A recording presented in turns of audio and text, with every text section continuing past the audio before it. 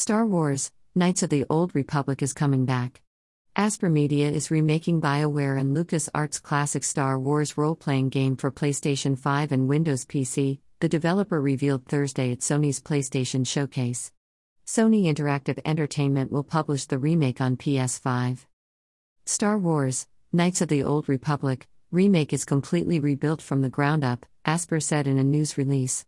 Development of the remake is being led by a newly created team composed of industry veterans at developer and publisher Aspyr, working in close collaboration with Lucasfilm Games. Star Wars: Knights of the Old Republic. A remake of Star Wars: Knights of the Old Republic, one of BioWare's most popular RPGs, was announced Thursday at PlayStation's Showcase. Check out the reveal trailer above. Titled simply Star Wars: Knights of the Old Republic Remake, the game isn't being developed by BioWare but by Aspyr, the studio that recently remastered Star Wars: Republic Commandos. Aspyr has done a lot of Star Wars game porting in its time.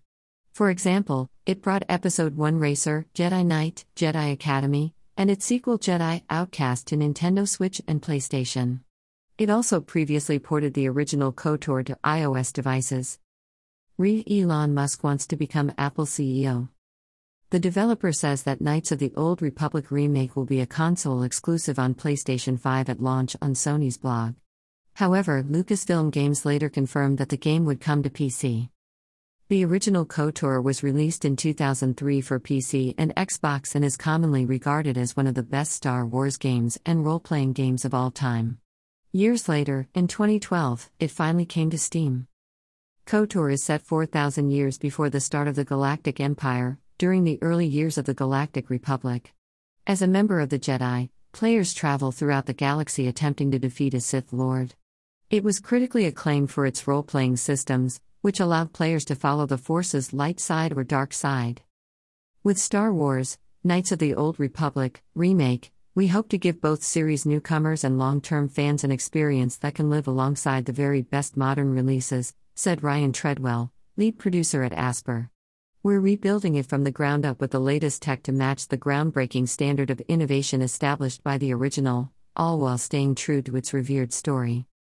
During a post-show interview, Treadwell added that some original KOTOR development team members are working on the remake. Read top horror games that you can't play. The bottom line. It first reported Knights of the Old Republic to be in development back in April by multiple outlets. Its announcement comes as part of Sony's PlayStation Showcase and is confirmed to be early in development. However, an official blog post also indicates that work has been happening on the title for a little while in close collaboration with Lucasfilm Games. Orion Kellogg, executive producer at Lucasfilm Games, and Ryan Treadwell, lead producer at Aspyr, say that the team is taking its time to balance the weight of fan expectation, authenticity to the original, as well as any necessary changes or updates. This is important and impactful, said Treadwell. Our big goals on this are to bring the story to a modern audience and have it be just as impactful today as it was for players when it originally launched.